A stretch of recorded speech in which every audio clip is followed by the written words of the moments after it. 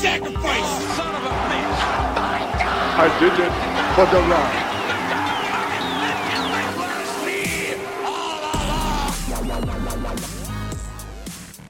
Ladies and gentlemen, welcome to Turnbuckle Training. Introducing first your longtime fan, short-time podcaster, and former fantasy wrestling hardcore champion, Peyton.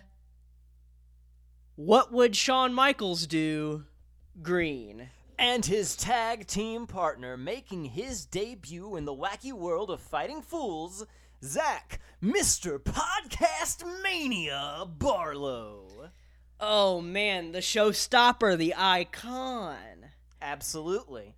If you're Mr. Podcast Mania, then I'm undefeated at podcast. You are Mania. undefeated at podcast. This is true. Mostly because you edit it so you can make it say whatever you want. Yeah, that's true. I've never been beaten at podcast. You're gonna make it look like I think that I hate Coolsville. Such a specific joke. Oh, man. Oh, God, I love a good Scooby-Doo Monsters Unleashed reference. This is a show for longtime wrestling fans and rookies alike. We're going to take you through some of the greatest matches, shows, and rivalries in wrestling history. Whatever I deem is going to be on the menu for today. And if you're like me and you probably know more about Scooby-Doo 2 Monsters Unleashed than you do wrestling, don't worry, it's fine. I'm right here with you. So, Peyton, what are we going to be talking about today? Before I say what we're going to be talking about today, let me just say, we definitely have to watch the Scooby-Doo WWE crossover animated film. Oh my god, I didn't know that existed until just now. That is amazing. 100% exists. It's like something like Scooby-Doo WrestleMania Mystery or something. But it's like got the actual wrestlers voicing themselves in the game. Okay. Yeah, no, we gotta This episode is canceled. So I'm glad you gave me an idea for a future episode. But today what we're going to be talking about, last time we talked about Chris Jericho versus Shawn Michaels' amazing feud in 2008. And then in 2009, we get another really amazing feud involving Shawn Michaels when he wrestles The Undertaker. And these two have a pretty long history together.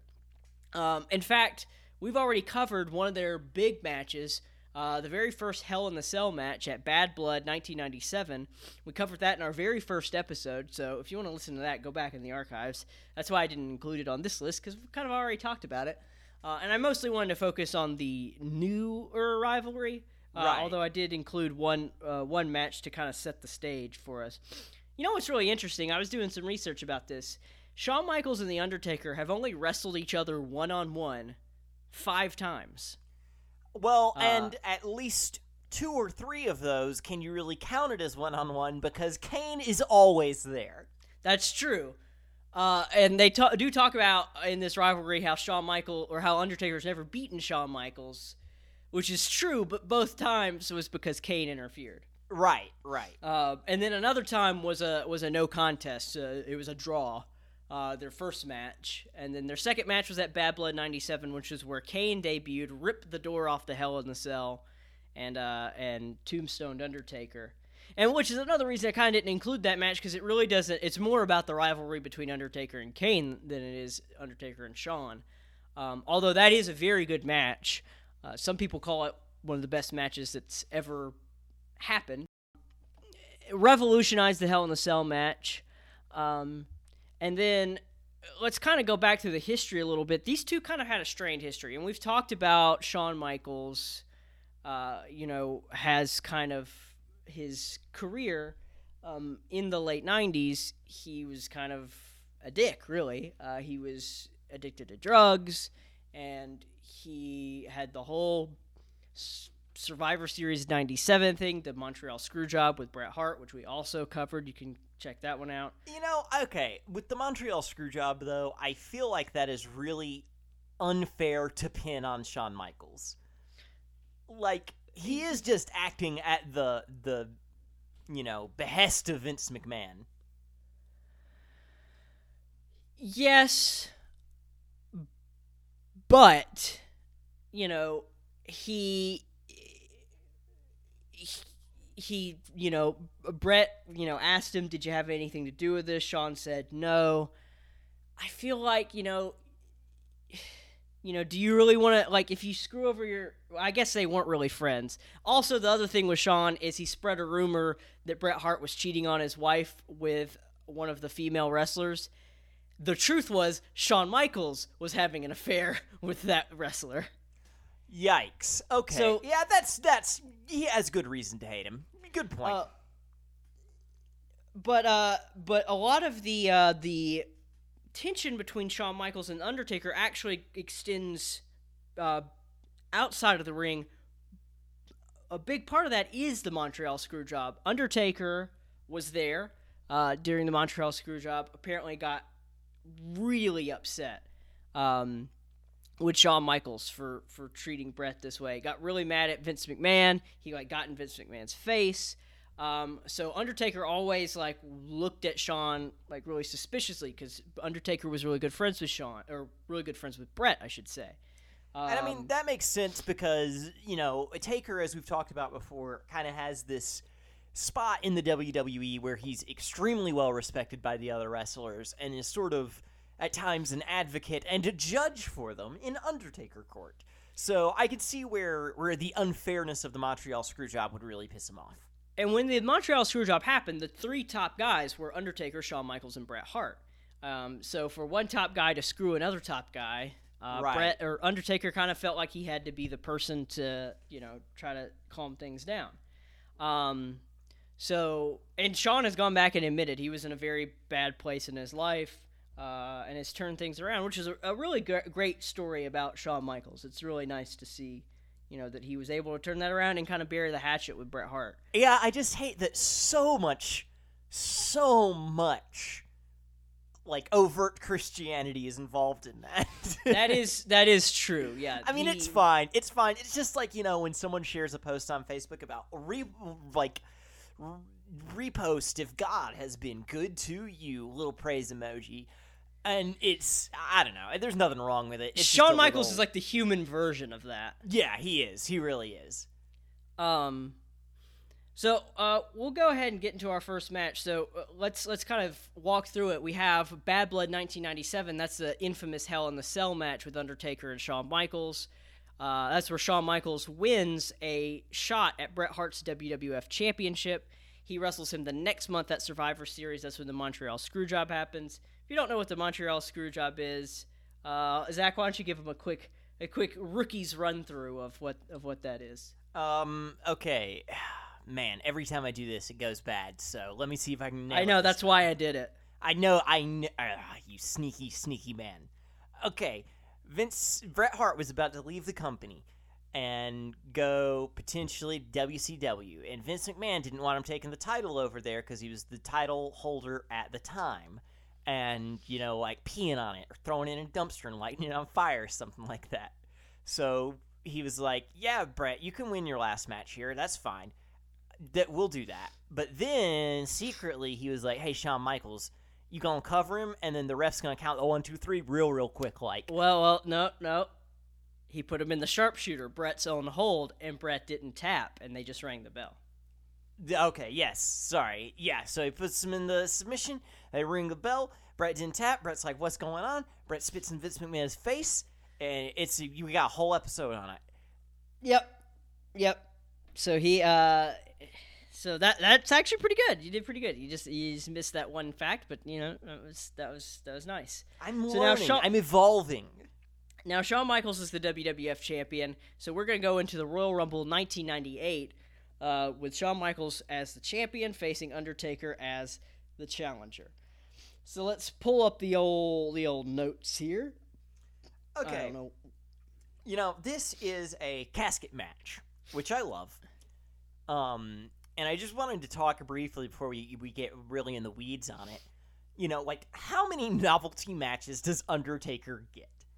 He's got the casket match, he's got the buried alive match, and I would argue the fire one. The man has at least premiered 4 match types in the WWE. Hell in a Cell. Hell in a Cell as well. There's also the hearse match, Okay, there we go. which is basically just a casket match. It's just you put them in a hearse. It's just like a different container. Basically, Undertaker has a lot of matches where you have to put someone in something. And usually you have to put Undertaker in there. Yeah, that is the thing, is that with all these match types, Undertaker almost always loses because he's the only one who could conceivably, survive getting buried alive or getting set on fire or getting...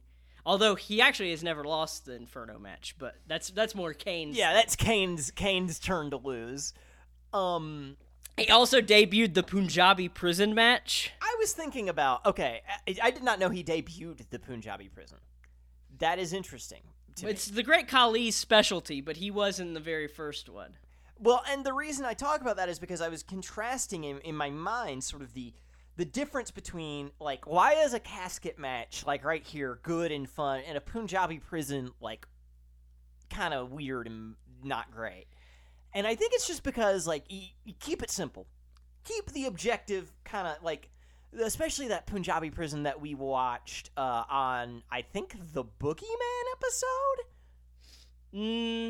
No. No. Oh, it was our Bad Wrestling episode. Bad Wrestling episode. You see where I could get those two confused. Yes. With, there are 3 gates, and they open for 30 seconds at a time, and then if you run out of gates, you have to jump over the... no, get rid of all of that. Put man in box, end match.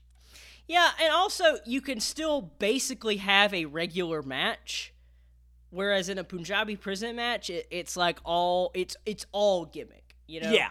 Yeah. I think you should still allow the wrestlers to have basically a normal match, but if the gimmick gets in the way of the match, then that's when it's bad. It is okay.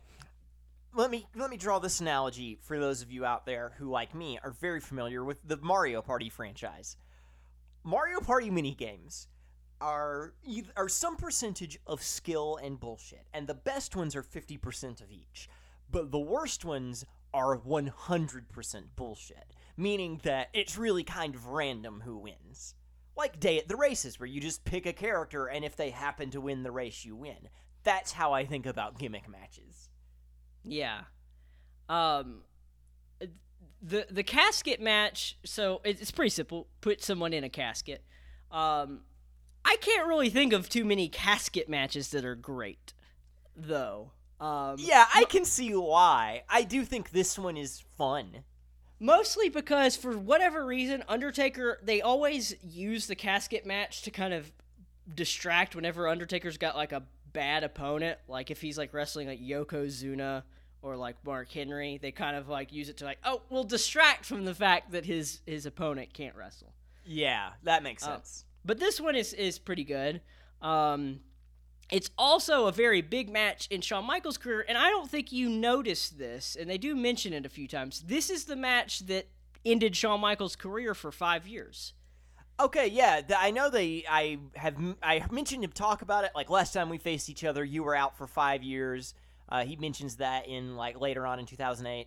And I wasn't sure specifically what he was talking about, but I didn't realize it was this match. Yeah, because it doesn't actually... The point that it happens doesn't look that bad, but because I knew when it happened, I knew what happened, and I could tell the pace of the match changes. The match gets really a lot slower, and you can, if you're paying attention, you could see Shawn start holding his back. But it happens very early in the match. Just quickly, we'll mention kind of what's going on here is Shawn Michaels is leading D-Generation X here, which is Triple H in China at this point. They come out to the ring to support him. Triple H is on crutches. They're wondering whether or not Kane is going to help Undertaker because he did help him fight off DX in the lead up to this match. I do like, they take some shots at WCW here. At one point, JR talks about how Shawn Michaels is the Grand Slam champion. He says, and that's something no one's ever done. Not Hogan, not Savage, who were both wrestling for WCW at this time. I wonder if that, if because Hulk Hogan famously does not care for Shawn Michaels. I love that little rub. I think at this point, though, Hulk Hogan probably doesn't even know who Shawn Michaels is. Yeah, 'Cause that they makes weren't sense. really that popular at the same time here. I like how Taker sets off his pyro and it scares the shit out of Shawn and he runs out of the ring. Yeah, and that's, classic 97 Hell in a Cell Shawn Taker dynamic, too. For sure. And, this is only a couple months later. So, very early on in the match, Shawn is going to charge at Undertaker, who's, on the ropes, but Taker backdrops him over the top rope, and on the way down, he hits his back on the casket, and that's what injured his back. It doesn't even really look that bad. It almost looks like he doesn't even hit it, but he just clips it as he's coming down. He hits the edge of it right on the small of his back, and that's what did it. And they actually, you can tell they start stalling a little bit right after that, and the match is slow after that. That is insane. And because it is crazy the things that will injure you. We've seen Mick Foley fall off the top of a cell. We've seen people go through, obviously, flaming tables and all kinds of stuff. But it's crazy that the hitting your back on a stupid casket prop is what gets you. Yeah, well, John Cena had to miss, a year of action one time because he, threw Randy Orton wrong and hurt his arm, but they, after the match, they had Randy Orton beat him up, and they explained that, the Randy Orton beating him up was what did it, but actually it was just John Cena just, awkwardly moved his arm and ripped his, muscle. And that's why, people, when you say wrestling's fake, well, of course it is, but there are real elements, there are real stakes here for these guys. Make no mistake, what you're seeing is planned, but it is, at times, very dangerous. Yeah, but it does always seem like it's the mundane moves that end up injuring people. Yeah, and it's strange, the way that works. But I guess, if you plan a big spot and you plan a big hit, a chair shot or something like that, you take extra lengths to make sure that it's going to be safe, and you don't really think that much about falling all out of the ring onto a casket or throwing a guy. Mm-hmm. And then the thing about watching this match, knowing that his back is, basically broken, is to see him keep landing on his back throughout the match. And it's yikes. It's rough to watch, to think that he's, just going through all that. And, I thought this was a pretty good match, but to know that he did this whole thing with his back broken, basically, is just wow.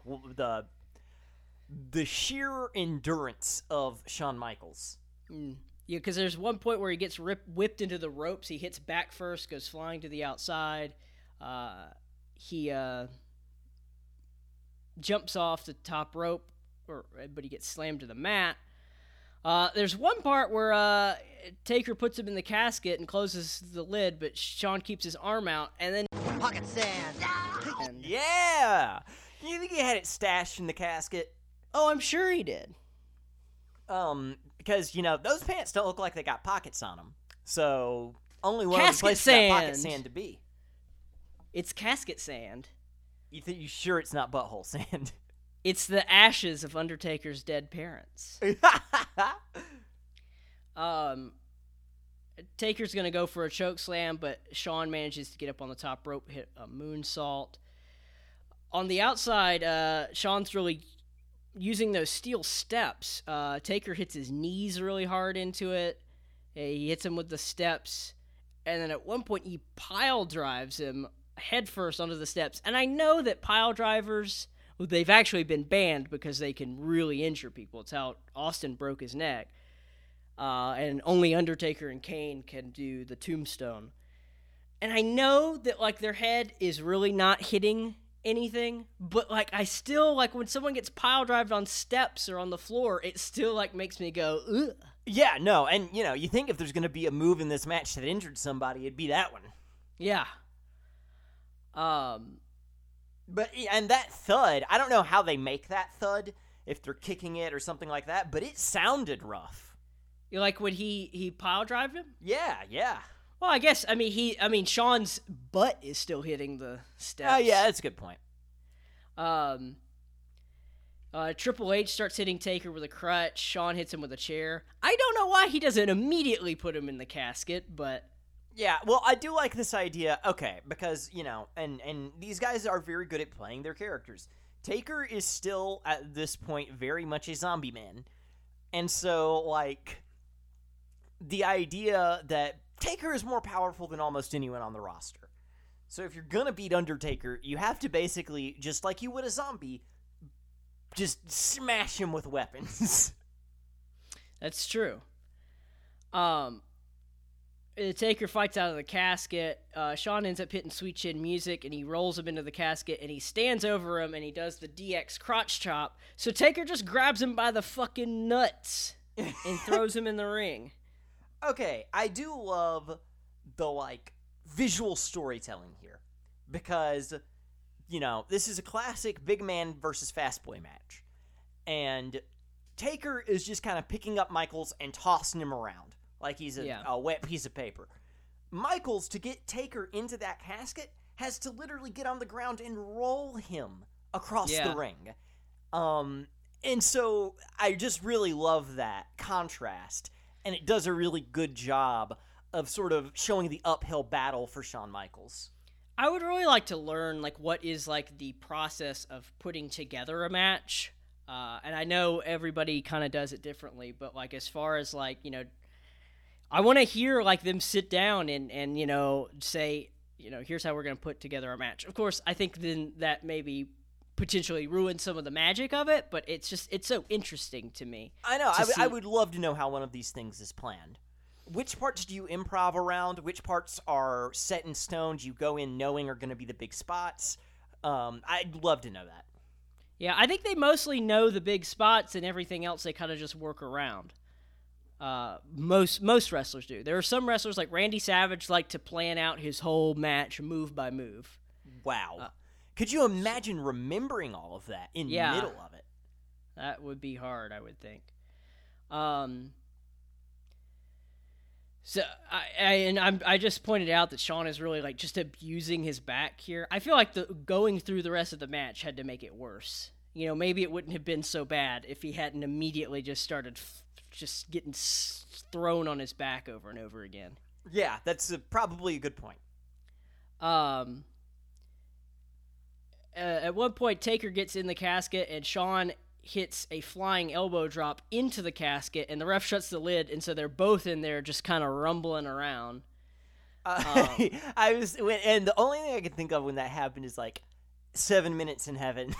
But the Undertaker casket. 7 minutes in hell.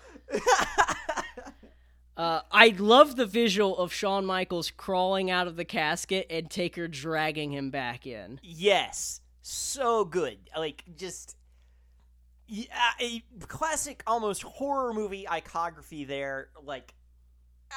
It's very well done. And the elbow drop, you say an elbow drop into a casket, but an elbow drop into a casket with a broken back, wow. Yeah. I don't know how he's doing it here. And the guy still wrestles one more match before he retires. Good Lord. So they end up coming back out of the casket. Taker hits a big old choke slam in the ring. And then he hits a tombstone pile driver from the apron and into the casket.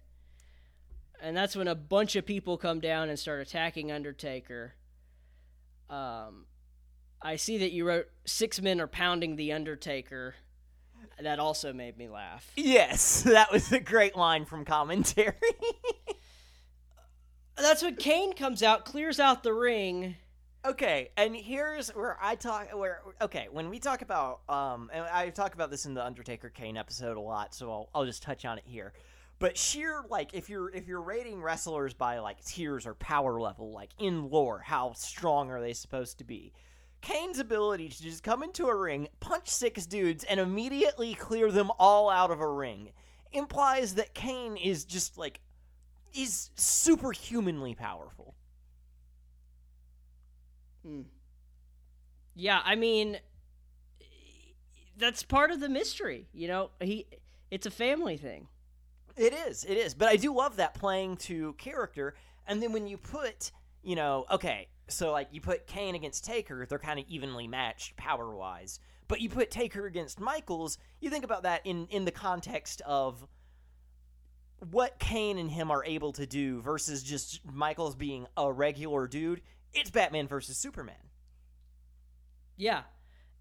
Okay, who's Batman and who's Superman? Batman would be Shawn Michaels. Superman would be Undertaker.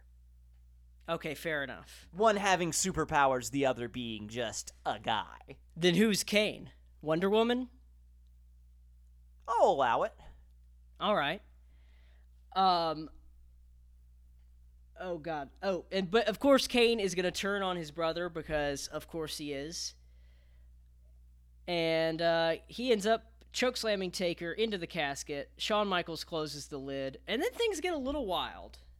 Yes, they do. But I love every time Kane comes out in an Undertaker match to help him, I'm like, he's going to betray him, isn't he? And then he immediately betrays him. Yeah. That is the thing with Kane and Undertaker. And this was very early in their... I mean, this is only 2 months after Kane debuted. So it was really weird that they, like, already, like, were putting, like... were, like, teaming them together and then making... Like, Kane has already turned on Undertaker once, and he's only been in the company for 2 months. Yeah, wow. But yeah, things get a little nuts as they... Paul Bearer comes out, and they padlock, with, like, 3 padlocks, the casket. And then they put it up on the entrance ramp, chop holes in it with an axe, and then pour gas on it and light the whole fucking thing on fire. This is the dumbest version of the sawing a lady in half trick that I have ever seen. Yeah, they're lighting an Undertaker on fire. The old light an Undertaker on fire trick. And my first thought when I saw the axe was like, okay, wait, why are you trying to break into it with an axe? You just padlocked it. Yeah, it was kind of confusing. I'm like, what are they doing? But then when the gasoline came out, I was like, oh, that's water. And then they light it on fire, and I was like, oh, that's not water. So we see Undertaker get put in a casket, and that casket get lit on fire for the first of 2 times in his career. Because it will happen again. And so, this establishes, I just want to throw this out there because the seeds of this will come back later. This just establishes that putting Undertaker into a casket or burying him or lighting him on fire does absolutely nothing. It has no effect on the man. Other than sometimes it makes him a biker, but usually it has no effect on the man. Usually.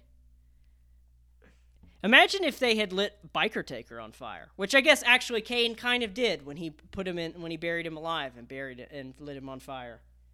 There you go.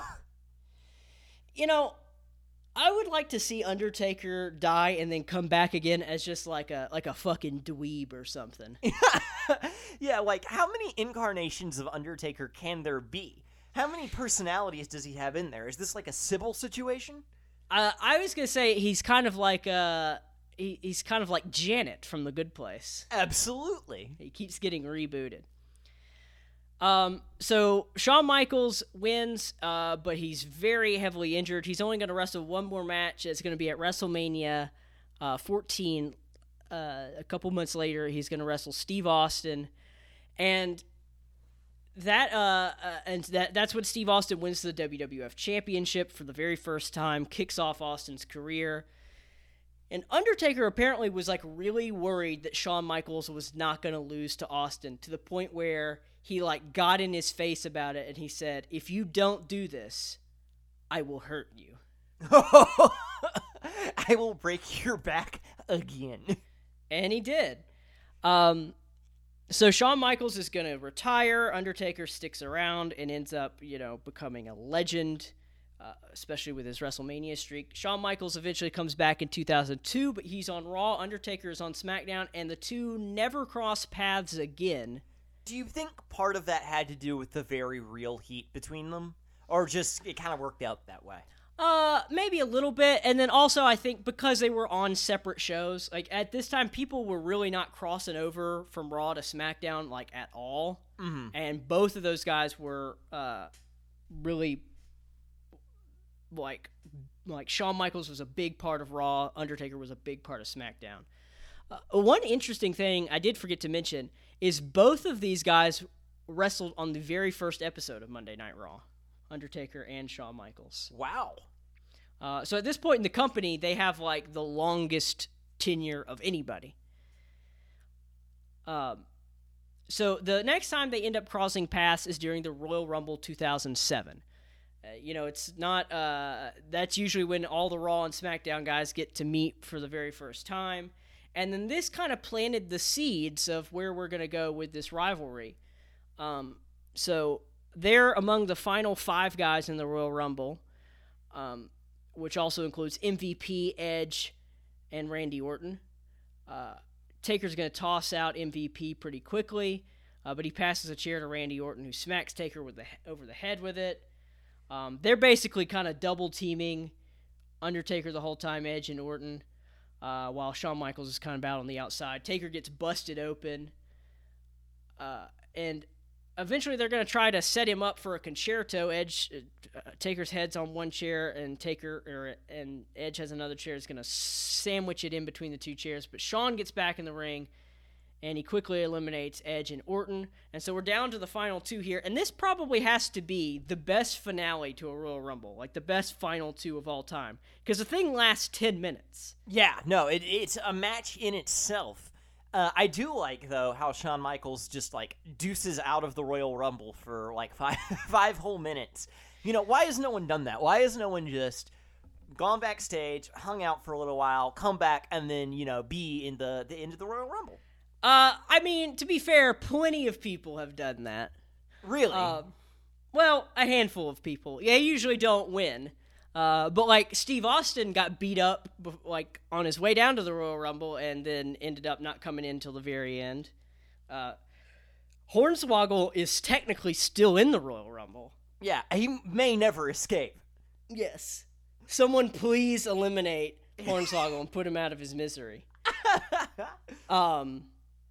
This is like, I mean, it's basically a match here between the 2 of them, and it actually is really a really good match on its own right. Usually the last 2 guys in the Royal Rumble maybe go about 5 more minutes, but they go a whole 10.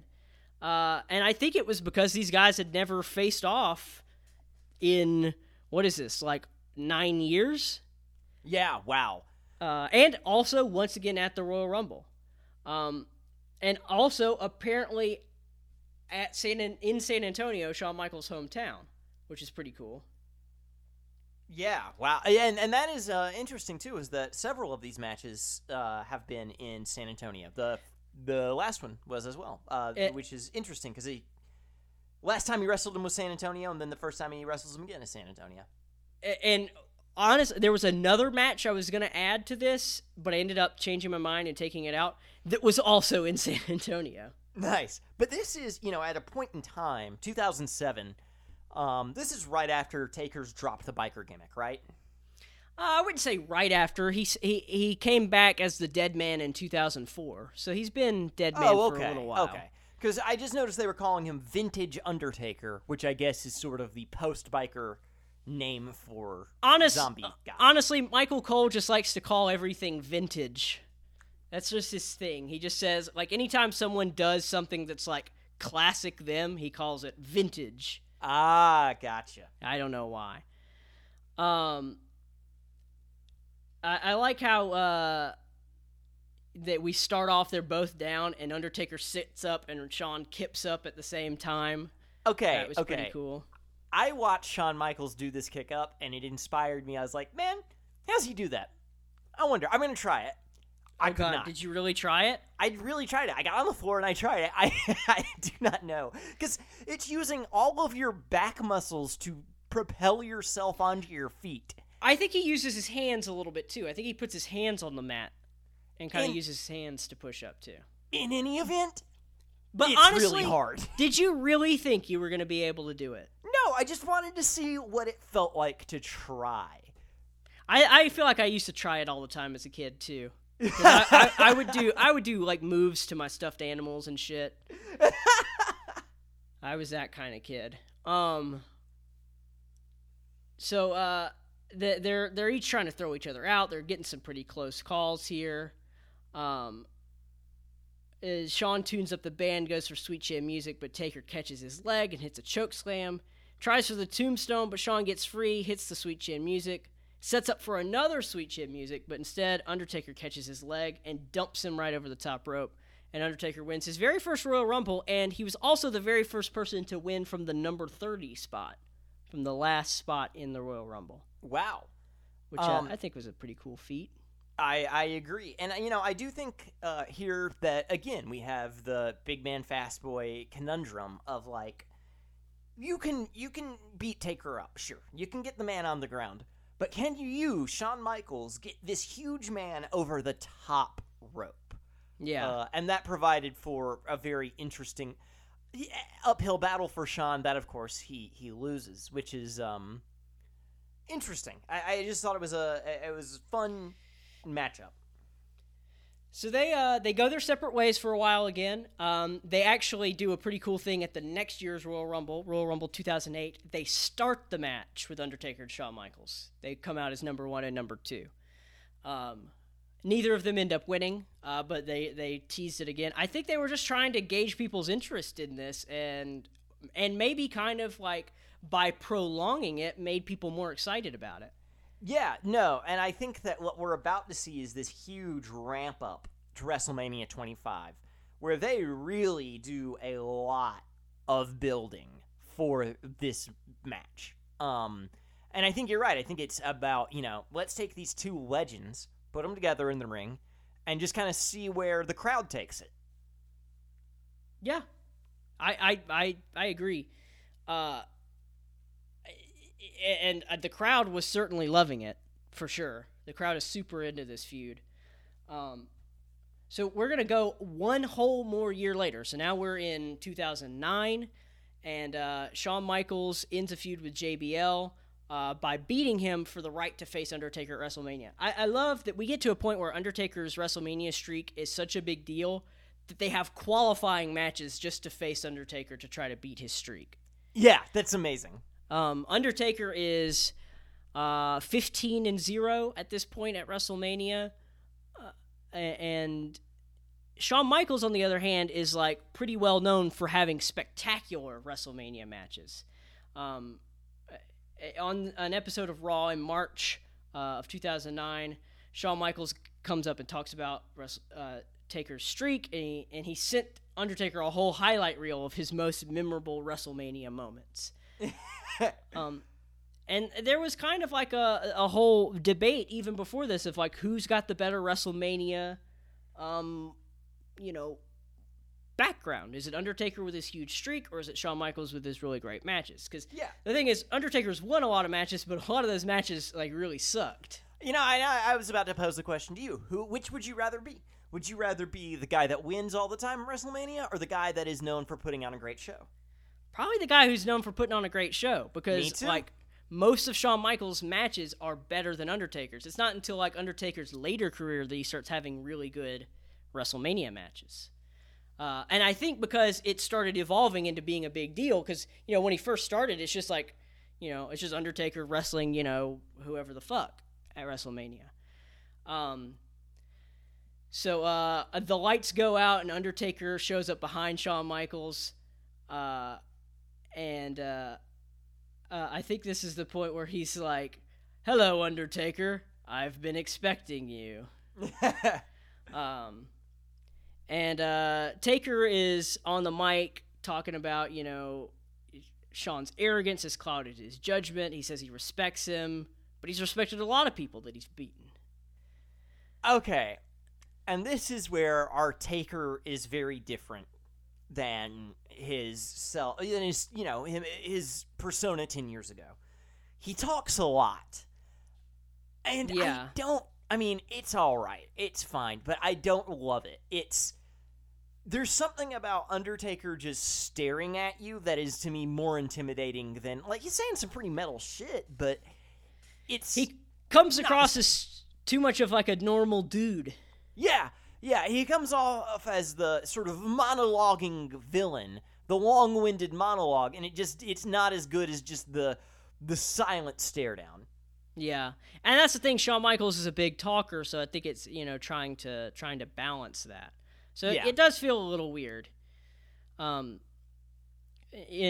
Shawn's going to run down all of his highlights at WrestleMania, like the ladder match, the Iron Man match, retiring Ric Flair, but Taker's like, yeah, but you've also lost a lot.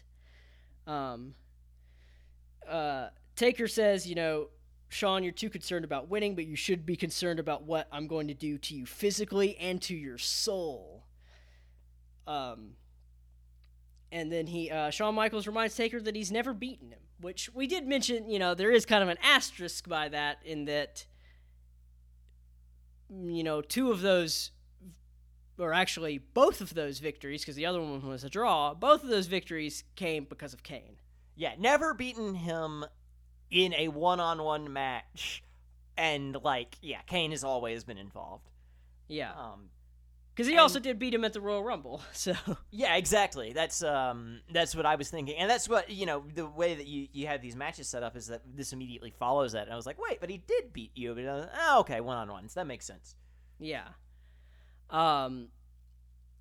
So we're going to go the next week on Raw. Shawn Michaels is really leaning into the mind games, almost, more than Undertaker. I do like, though, at the end of that little speech promo there, where he says, you're gonna rest in, and Shawn Michaels cuts him off and says, I will rest comfortably that night, knowing that I put your WrestleMania streak to rest. I love the interrupting each other and the snark involved in both of these guys taking on the other one. Yeah. I mean, they're really, it's a great feud build-up, for sure. Which is this is almost a match where you don't even really need feud build-up. You can just have the two guys wrestle each other. But, to include that is, really awesome.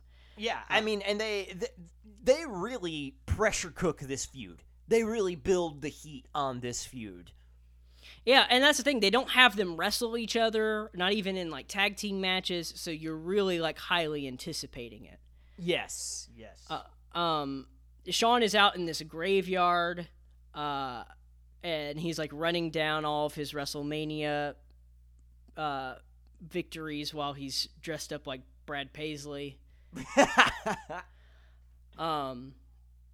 I do like how every time we talk about Undertaker's WrestleMania streak, we have to list off everyone he's beaten. And, we have to kind of dance around the fact that a lot of them were, nobodies, like Giant Gonzalez and A-Train. Oh, man. And we don't mention that Undertaker's third WrestleMania victory against Giant Gonzalez, Undertaker won by disqualification after Giant Gonzalez used a chloroform-soaked rag. Yeah, those aren't allowed. But it's just really weird that one of Undertaker's WrestleMania wins comes from a DQ because of a chloroform rag. You know what I love, though, is, all of the things that happen in wrestler backstories like that. Okay, all these wins that Undertaker's getting at WrestleMania early in his career. No one is thinking, we're building a streak for Undertaker. They're thinking, we're throwing Undertaker just against some guy, just to have a match. So I love the way that those coincidences build into a distinguishing part of a career. Yeah. And that's the thing, is it's I'm not sure when they start acknowledging the streak. I know that when Randy Orton took on Undertaker at WrestleMania 21, that was the first time somebody wrestled Undertaker for the specific reason of ending the streak. I do know that they started mentioning it at WrestleManias, but I am curious, when did it become apparent, oh shit, Undertaker hasn't lost yet? Yeah. I think my biggest regret about Undertaker's streak is, one, who ended up ending the streak, and two, that he kept wrestling after it. I felt like once the streak was broken, he should have retired. Yeah, that should have been his final match. The fact that he's wrestled at a bunch more WrestleManias after that is so weird to me. But nevertheless, Shawn Michaels says a new grave has been dug, but it's not his, it's Taker's. There's a tombstone that says 16-1. Oh, I guess he's 16-0 now. And Shawn Michaels kicks it, And he says, undefeated streak, rest in peace. I love the idea that putting Undertaker into a grave is gonna work like it's ever worked before. Like, Sean, you gotta think of a better apparatus. This man lives in graves. Yeah, that is weird. Like, people are always trying to bury The Undertaker alive. They're like, I'm going to end Undertaker's career forever. And it's like, I mean, are you? Like, he always comes back stronger. Yeah, you're picking, like, the one thing that Undertaker is immune to graves. He is not weak to graves. You gotta pick something else. It's like, please don't throw me into that briar patch. Yeah. I mean, it's like it's like you're battling Pokemon, and you've got a fire type, and you're like, oh, I'm gonna take out this Squirtle with my Charmander. Like, no, you're not. You're just not. He's not weak to that. It's like his Lazarus pit. So we're gonna go to SmackDown now, and Shawn Michaels is gonna do a little tribute to The Undertaker, where a bunch of druids in white robes come to the ring chanting. Shawn Michaels comes out as, like, White Undertaker, basically. Yes, as very Christian White Undertaker.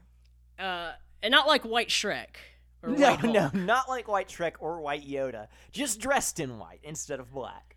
And the music sounds like it's from the Darth Maul fight in The Phantom Menace to me. Yeah, it does.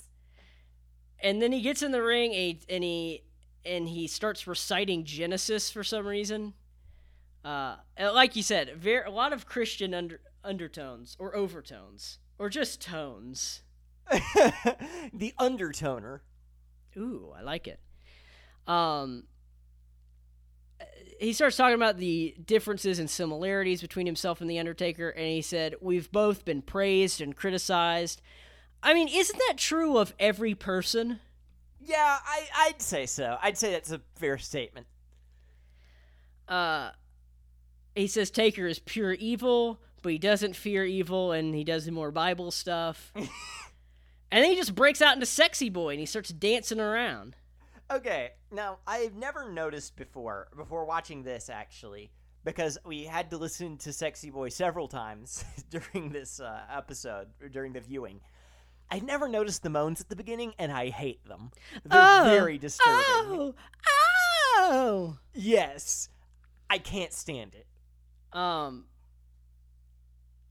Taker is going to come out from under the ring and attack Shawn Michaels, try to hit a chokeslam, but Shawn gets out of the ring and runs away. Now, this is like a fun, thing of him imitating The Undertaker. But what if The Undertaker imitated Shawn Michaels and just came out singing Sexy Boy? Would have been great. I know. Missed opportunities. I'm just a sexy ghost. Sexy ghost. So then on Raw the next week, they have a little funeral set up, and Shawn Michaels hits. He's dressed like Tim McGraw. He's got pictures of his wins over Undertaker. He says, this Sunday at WrestleMania, Taker's streak will cease to exist. There's one thing Undertaker's never been able to accomplish: beat him. He's about to. He opens the casket very dramatically, and it's empty. He says the only thing everyone's gonna be talking about after WrestleMania is when Shawn Michaels pins the Undertaker. The lights go out, and they come back on. Taker's in the ring alone, and Shawn is gone. He starts destroying the funeral set, and he opens up the casket expecting to find Shawn, but Shawn is actually under the casket, and he super kicks Taker. Now, I really want to think about what this was like, them scrambling around the ring, and like Undertaker getting in the ring, and Shawn getting under the casket. Here's the thing, too. This instilled a very real fear in me that at any time, Shawn Michaels could come out from my closet or under my bed and sweet chin music me. Just, at any given moment. He could be hiding anywhere. See, I thought you were going to say it instilled a fear in you that the next time you go to a funeral, Shawn Michaels is going to crawl out from under the casket. He absolutely could, and he could just sweet chin music whoever's officiating. One time Shawn Michaels went to a Spurs game and super kicked the opposing mascot in the middle of the court.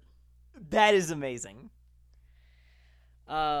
All right, so now here we are. It's the big event, WrestleMania 25. And before we get into the match, can I just point out a big pet peeve of mine with WrestleMania 25? Sure. They keep calling it the 25th anniversary of WrestleMania, which is not true. It's actually the 24th anniversary of WrestleMania. To be the 25th anniversary of WrestleMania, there would have had to have been a WrestleMania 0. Right. That makes sense. And it just bugs the hell out of me how nobody caught on to that. Also, it bothers me that, like, okay, even assuming that you're right, it is the 25th anniversary, like, they're numbered by year, we know. Yeah. I guess they just wanted to tout that it's a big number, but I feel like you could still do that by the fact that it's WrestleMania 25. Now, I do think it is absolutely wild that they mention, at this point, Undertaker's streak is 16-0. This is his 17th WrestleMania match. Of 25 WrestleManias, he's been in 17 of them? That's crazy. Yeah, and at this point, he's been, I think his overall record is now 24-2. So Undertaker has been in 26 of, we're about to be at WrestleMania 36. So he's been in 26 out of 35 WrestleManias now. Good Lord. After he debuted, he was in just about every one. I think he might have missed one or two in between his debut and through the rest of his career. So yeah, that's pretty awesome. And here's the thing about this match, and a lot of people will talk about it. The big mistake with this match was not putting it on last. And I know, and they correct that mistake the next year. But this is this should have been the main event. There are like two more matches after this, and Triple H even talks about this. Is like they could not be followed. Yeah, no, it was amazing. And okay, yeah, I agree. Like this definitely should have been the main event, especially the way that they hyped it and they built it. I don't know why that booking decision was made. I think maybe it exceeded people's expectations. They didn't think it. I mean, I think people thought it was going to be good, but they didn't think it would be this good. And you got to think these are the two most tenured guys in the company at this point. So, like they're not the young guys. They're not the guys you want to build the company off of. So it's impressive that they're able to steal the show. So. Absolutely. Yeah, and this is the difference between, like, okay, if Shawn Michaels and Undertaker wrestle now, it's a bad match. like they did 2 years ago in a tag team match? Yeah. Because it's the difference between veteran wrestler and old man. Yeah. Yeah, they definitely, both of them kind of like both of them really did get better with age. And to a certain point, and then because we watched that match with Undertaker and Goldberg that was like, ugh. Yeah, it is certainly a bell curve. But that's because this show is over 10 years, happened over 10 years ago. Yeah. So let's get into it. I love the entrances here. Shawn descends from a platform wearing all white. And Undertaker ascends from the stage wearing all black. Very interesting sort of dynamic there with the whole heaven-hell thing. Very cool motifs. I like the way we start out with Taker trying to brawl with Shawn and Shawn trying to avoid him. It's also really crazy that this is the first one-on-one match they've had in over 10 years. Yeah. Now, I do think, okay, I want your opinion on this. It seems like Shawn Michaels almost oversells in this match.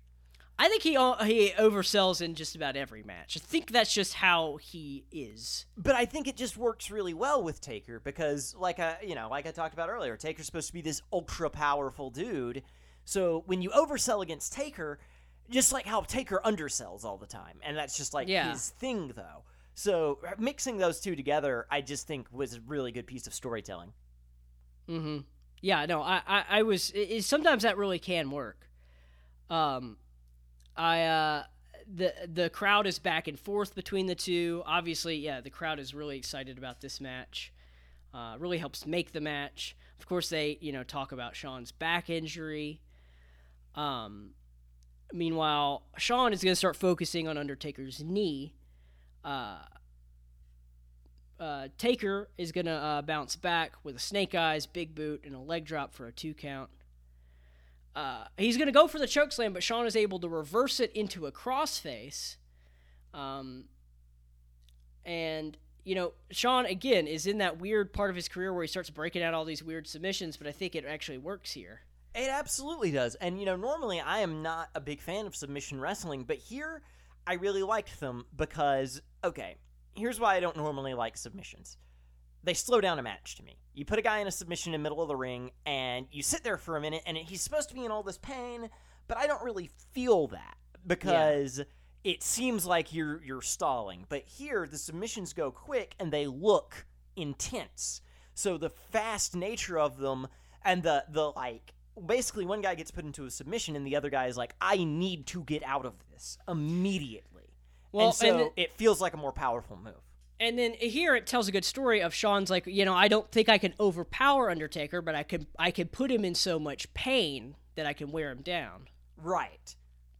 I love this little kind of chain here where Shawn jumps off the turnbuckle, gets caught by the throat for a chokeslam. Undertaker lifts him up. Shawn drops down, tries for a super kick. Taker drops down to the mat. Shawn tries to put him in a figure 4, but Taker puts him in the Hell's Gate.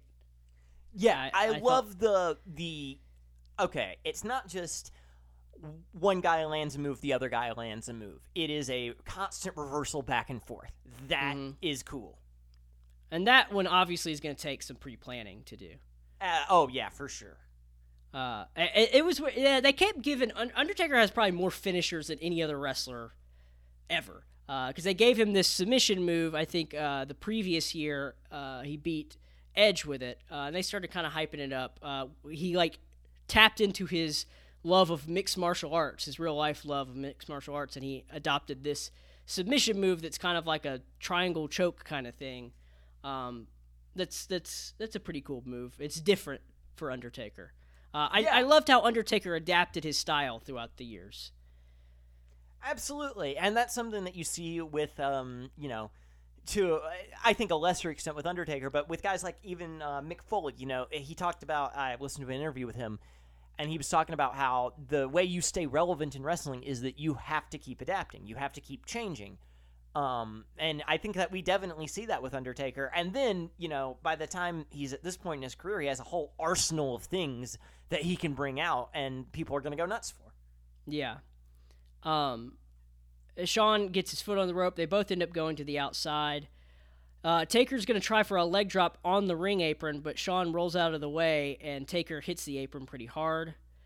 Shawn is going to try for a moonsault from the top rope to the outside, but Taker just kind of swats him out of the way, and he hits hard, with a thud. And, damn, man, I know the floor's padded, but Jesus. Here comes probably the biggest move of the match, and there's a little bit of a story behind it, too. So, I'm always impressed when Taker does this dive over the top ropes into the outside. But this one is something crazy. So he's going to dive over the top rope onto Shawn. Shawn pulls a cameraman in the way, and Taker lands on him, but he lands, right on his head. Yeah. He was damn near, he was about to be, living his gimmick, the dead man. And you hear just a nasty crunch when he does. And there's a dent in the floor, too. Yeah.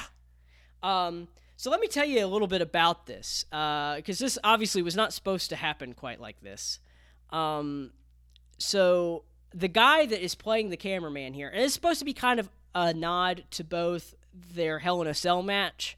I remember when Shawn beats up the cameraman. Right. So that's kind of supposed to be a nod to that. It's also supposed to be a nod to Undertaker's first WrestleMania opponent, Jimmy Snuka. The guy playing the cameraman is Jimmy Snuka's son, Sim Snuka. Oh, that's fun.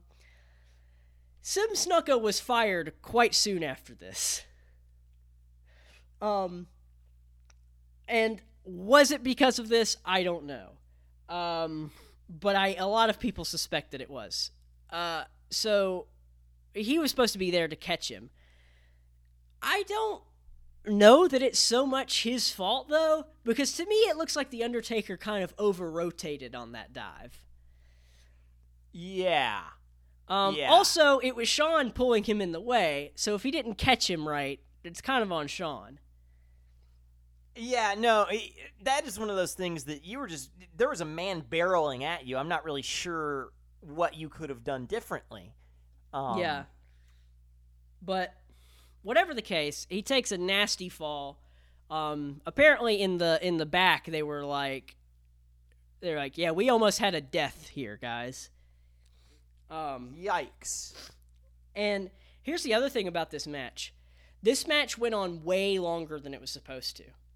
Apparently it was like, they were like 10 minutes into the match, they were already 10 minutes too long. And normally that would be the time where Vince McMahon would tell the ref to communicate with the wrestlers, hey, let's wrap it up. But he said, no, just let them go as long as they want, because it was so good. Amazing. And that kind of caused some problems for the next match, which was supposed to be a Divas Battle Royal, and it caused all the Divas to have to enter the ring at the same time and not get individual entrances and walk to the ring during a Kid Rock concert. That is a shame. That is a shame. Maybe we could have just cut the Kid Rock concert. Yeah, well, okay, hey, Kid Rock shows up. Kid Rock's like Limp Bizkit. If he shows up, he's got to play. For sure. Or else he will haunt you. So it almost feels like they're stalling a little bit to give Taker some time to recover. Eventually, the ref starts counting him out, and he barely makes it back in the ring at a 9 count. They really hyped up the suspense. This is a match where, like, even though I know exactly how it ends, I still, for some reason, like the suspense still works for me. I've seen it like 4 times, and yet I'm still like, whoa, wait, is it going to end now? I know it doesn't end now, but is it going to end now? Yeah, they did a really just fantastic job with that in this match. It's so, and the pace and just everything about it lends to this anxious feeling. And I think lately, more matches have kind of messed up on that whole, like, close call kick out. I think it's overdone now. But I think in this match it was perfect, and I think they saw this match and were like, okay, let's start doing this all the time. But that's the thing with overdone. Really special matches. Just like both Hell in a Cell, both the first 2 Hell in a Cells, in my opinion. And this is that you can't look at something like this works really well because it's not what you see every day. Yeah. You can't make everything like this. This is special. Let it be special. For sure. In the ring, Shawn's going to go for Sweet Chin Music, but gets caught with a choke slam. He manages to kick out at 2. He reverses out of a tombstone and hits the Sweet Chin Music, or tries to go for it, but Taker catches him with another choke slam, but HBK breaks out of that, and he hits a super kick from out of nowhere, gets another 2 count. Shawn kips up, starts going to pick up Taker, but Taker grabs him, lifts him up for the last ride, but Shawn is able to roll through and roll him up for a pin. But Taker picks him back up and hits a last ride, again for a 2 count. Loving the chain reversals here. Yeah, absolutely amazing.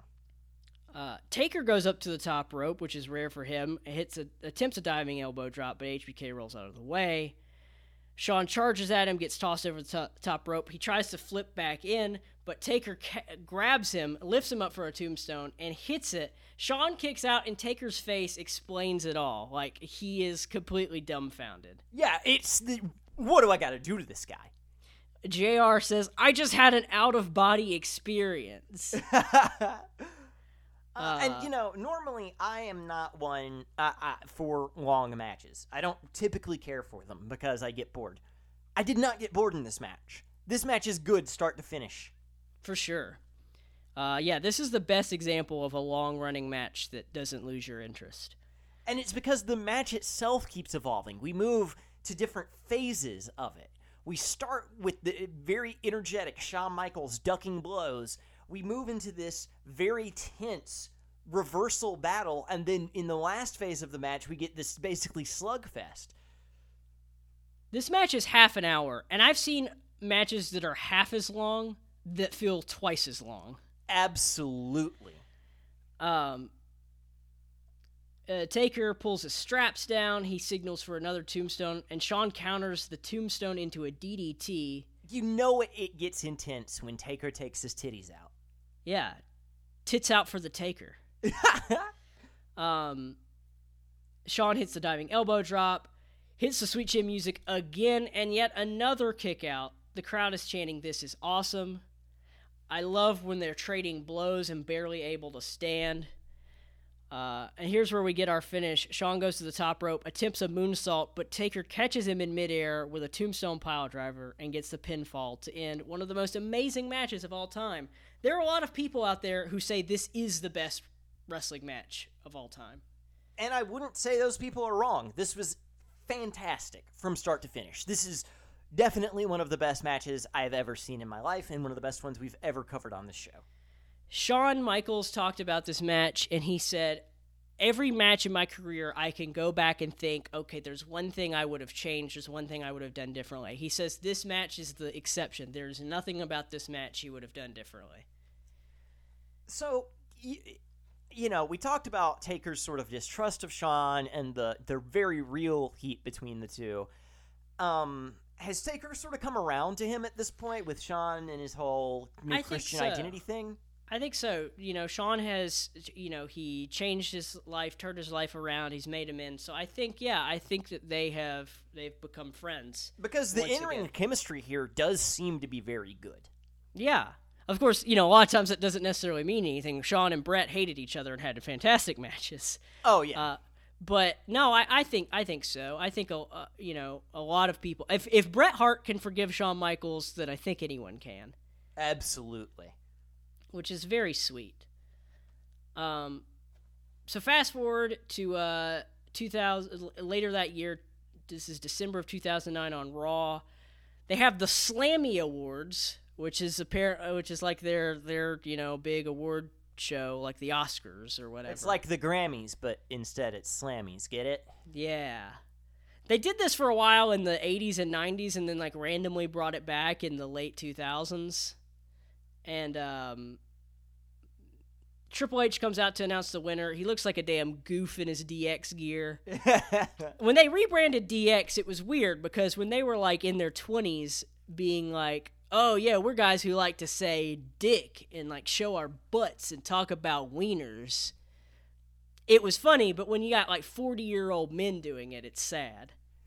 Yeah, I mean, that accurate analysis. I mean, I like to see Shawn Michaels back in the back in the DX gear, just because of it's a cool little nostalgia thing. But you're right, it doesn't work as a gimmick. I didn't realize they were trying to do it that way. I thought it was just a nod.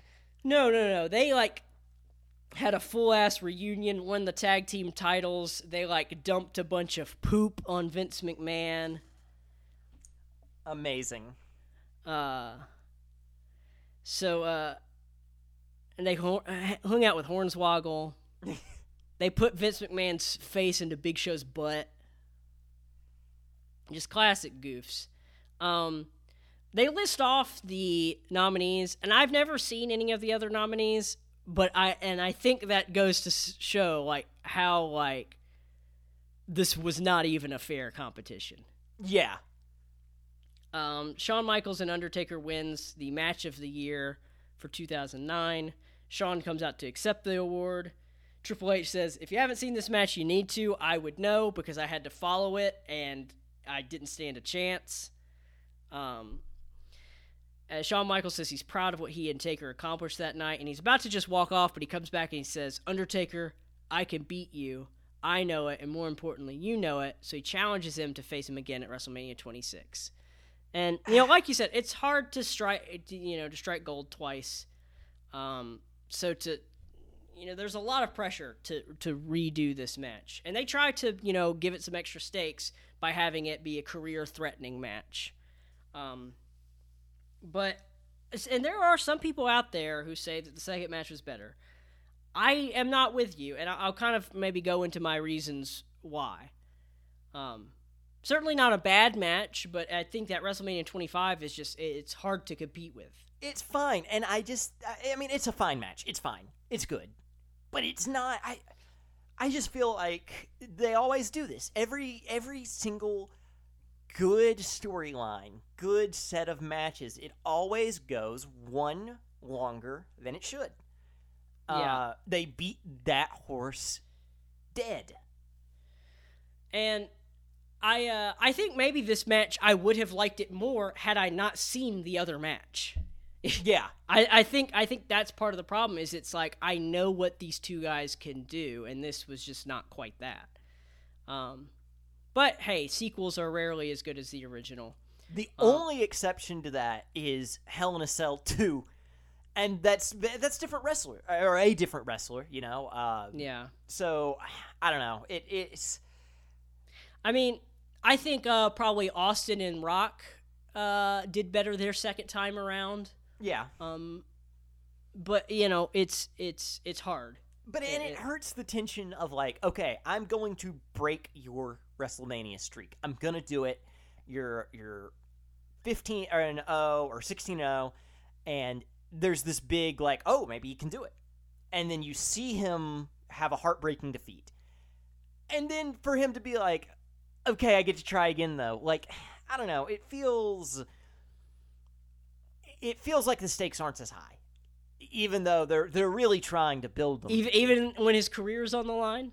Yeah, it's just something about... It's the idea that it makes the last match mean less if Shawn Michaels gets just a retry, a redo.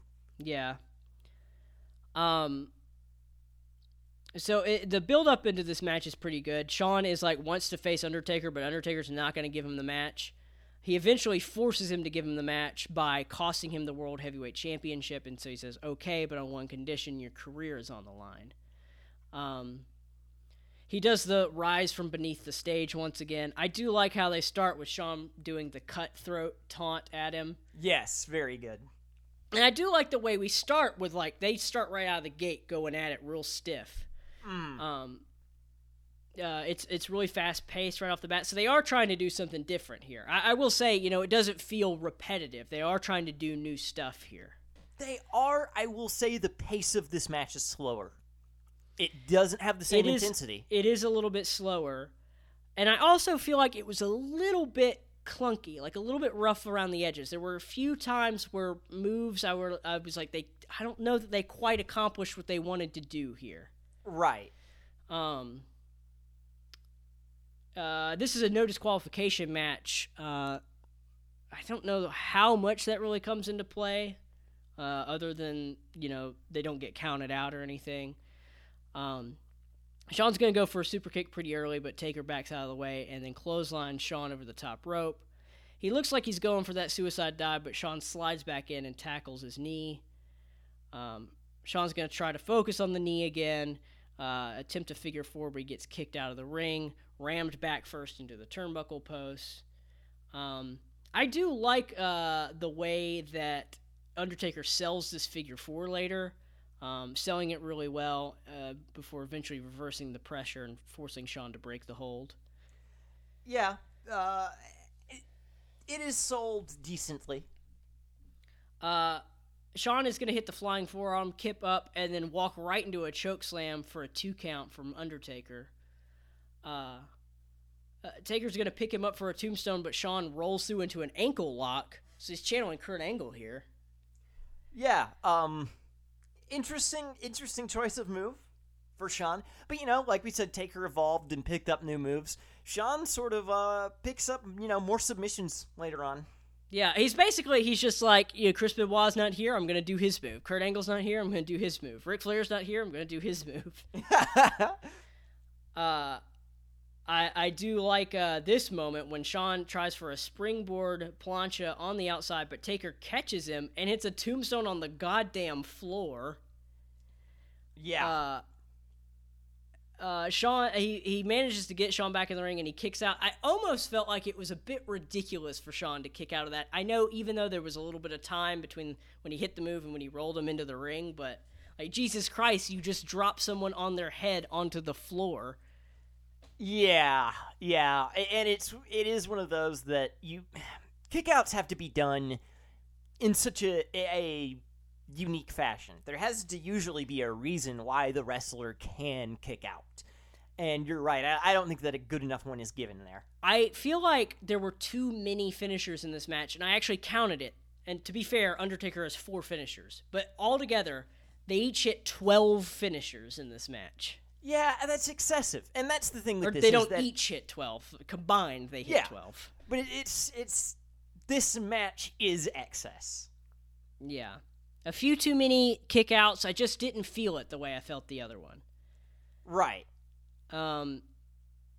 Taker attempts last ride, but his leg buckles, or Shawn reverses into a face buster. It's not really clear. Gets the 2 count. That's one of the moves I was kind of talking about that was like a little bit rough around the edges. Taker's able to get his knees up and block an elbow drop, and then he locks in the Hell's Gate, but Shawn flips over into a roll-up and pins him for a 2 count. They both get up. Shawn hits a super kick out of nowhere for a near fall. Shawn tries for another super kick, but Taker hits the last ride. Another near fall. They go to the outside. Starts taking apart the announce table. Taker's going to try for a last ride on the table, but Shawn drops down behind him, super kicks him onto the table. He climbs up and hits a moonsault onto Taker through the table. He kind of flails around.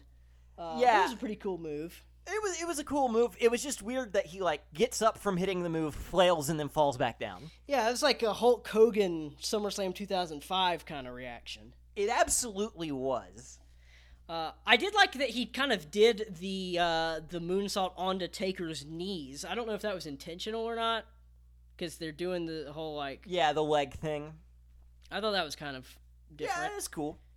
The crowd's chanting, "This is awesome." We go back in the ring. Shawn hits another Sweet Chin Music. Again, we've hit Sweet Chin Music way too many times in this match. And Taker kicks out. He's kicked out of the super kick 3 times already. He goes for it again, but Taker has a huge choke slam. Then the tombstone pins him. Shawn kicks out. I do like this ending here, though, where Taker is going to do his little cutthroat taunt, but he stops and he looks at Shawn and he's like, "Stay down." And Shawn, because Shawn is wobbly and can't stand up, and he's trying to climb Taker basically. I do like that ending. And then Shawn gets up and he does the cutthroat gesture and he slaps him. So it's this whole Shawn Michaels defiant to the very end. Yeah. And then Taker just grabs him and hits a jumping tombstone and pins him for the 3 count. And they say Shawn Michaels' career is over. Big 18-0 appears on the stage. Taker pulls him to his feet. They shake hands and hug. And the crowd chants, "Thank you, Shawn," as he leaves. I thought it was a good send-off to Shawn Michaels here. So, we're about to go into Shawn Michaels' farewell address after this match. And I agree, this match was a good send-off to Shawn, and it was really an ode to Shawn in a lot of ways. It was less about Shawn and Taker and more about Shawn specifically. But is this really, is this his big retirement? Yeah, pretty much. He's only wrestled one other match since, and it was 2 years ago in 2018. He wrestled a tag team match with Triple H against Undertaker and Kane at Crown Jewel. He's pretty much retired. Oh wow! Okay, so this is it for him then. This is truly it. He'd been with the company for a long time. He's had a lot of injuries, so I think it was his time to go. And I thought it was a good way to go out too. He didn't do like Ric Flair and go to TNA and wrestle. So yeah. So the next night on Raw, he's going to do his farewell address. Undertaker comes out and tips his hat before leaving, which was really cool. He talks about Triple H being his friend even when he was a shitty person. He's crying. Even thanks Bret Hart for forgiving him and giving him the opportunity to be friends again. Is this at a point when Bret Hart is good with the company? I don't think he's really good with so it's kind of weird. So he's okay with the company. He was inducted into the Hall of Fame. He hasn't really appeared on TV at all. They've done some DVDs. They've done some work with him. So I think he's kind of gotten over it and buried the hatchet with it. But he's not back in the company like he did that weird run where he was an old man, like wrestling in jorts. Gotcha. It's not quite that point yet. Bret Hart was it had a lot of praise for the Undertaker and Shawn match, the one at WrestleMania 25, I know. Because, two guys he wrestled a lot, too. And then Triple H meets Shawn at the entrance ramp, and they hug and stuff. And so it's a pretty emotional moment. He's since been inducted into the Hall of Fame, and then Undertaker is, after this, kind of goes part-time for a while, and he's still sort of part-time. Would you say that this is Taker's last, really solid run? Probably, because after this, he wins the world title, and he launches that feud with Kane, which the feud with Kane is his last run as, on the main roster, and after that he just kind of starts appearing at WrestleMania and Royal Rumble and the big events. So yeah, I mean, you're probably exactly right. This is his no match, and I mean no match probably ever could have topped the WrestleMania 25 match, but no match really ever came close to that for Undertaker after this, I don't think. I think it's interesting that, Shawn Michaels retired Ric Flair, 2 years before this? Yeah, exactly 2 years before. And so, yeah, to have then Taker retire Michaels was an interesting move. And, if you got to have somebody to go take Shawn Michaels out, it should be Taker. Yeah. Yeah, and I think, there's a lot of history with them. They're two guys who have came into the company around the same time. Kind of built the company in a lot of ways, and what better way to do it than the guy who has the best WrestleMania streak versus the guy who probably has the best WrestleMania matches. But yeah, obviously I think it's pretty clear we both thought the 25 match was better. What do you think? Best match you've ever seen? It comes close. It comes really close. I think it might be. Certainly the best as far as, regular sort of rules, just up and down wrestling, best match I've ever seen. Yeah, and that's the thing. It doesn't have anything special attached to it, no special rules, and, it didn't really have to. It's one of those, one-of-a-kind things. And there's nothing bad about it. There's not a single thing about that match that's bad. The worst thing about that match actually ended up being the coolest thing about that match when Undertaker lands on his head. Yeah. So,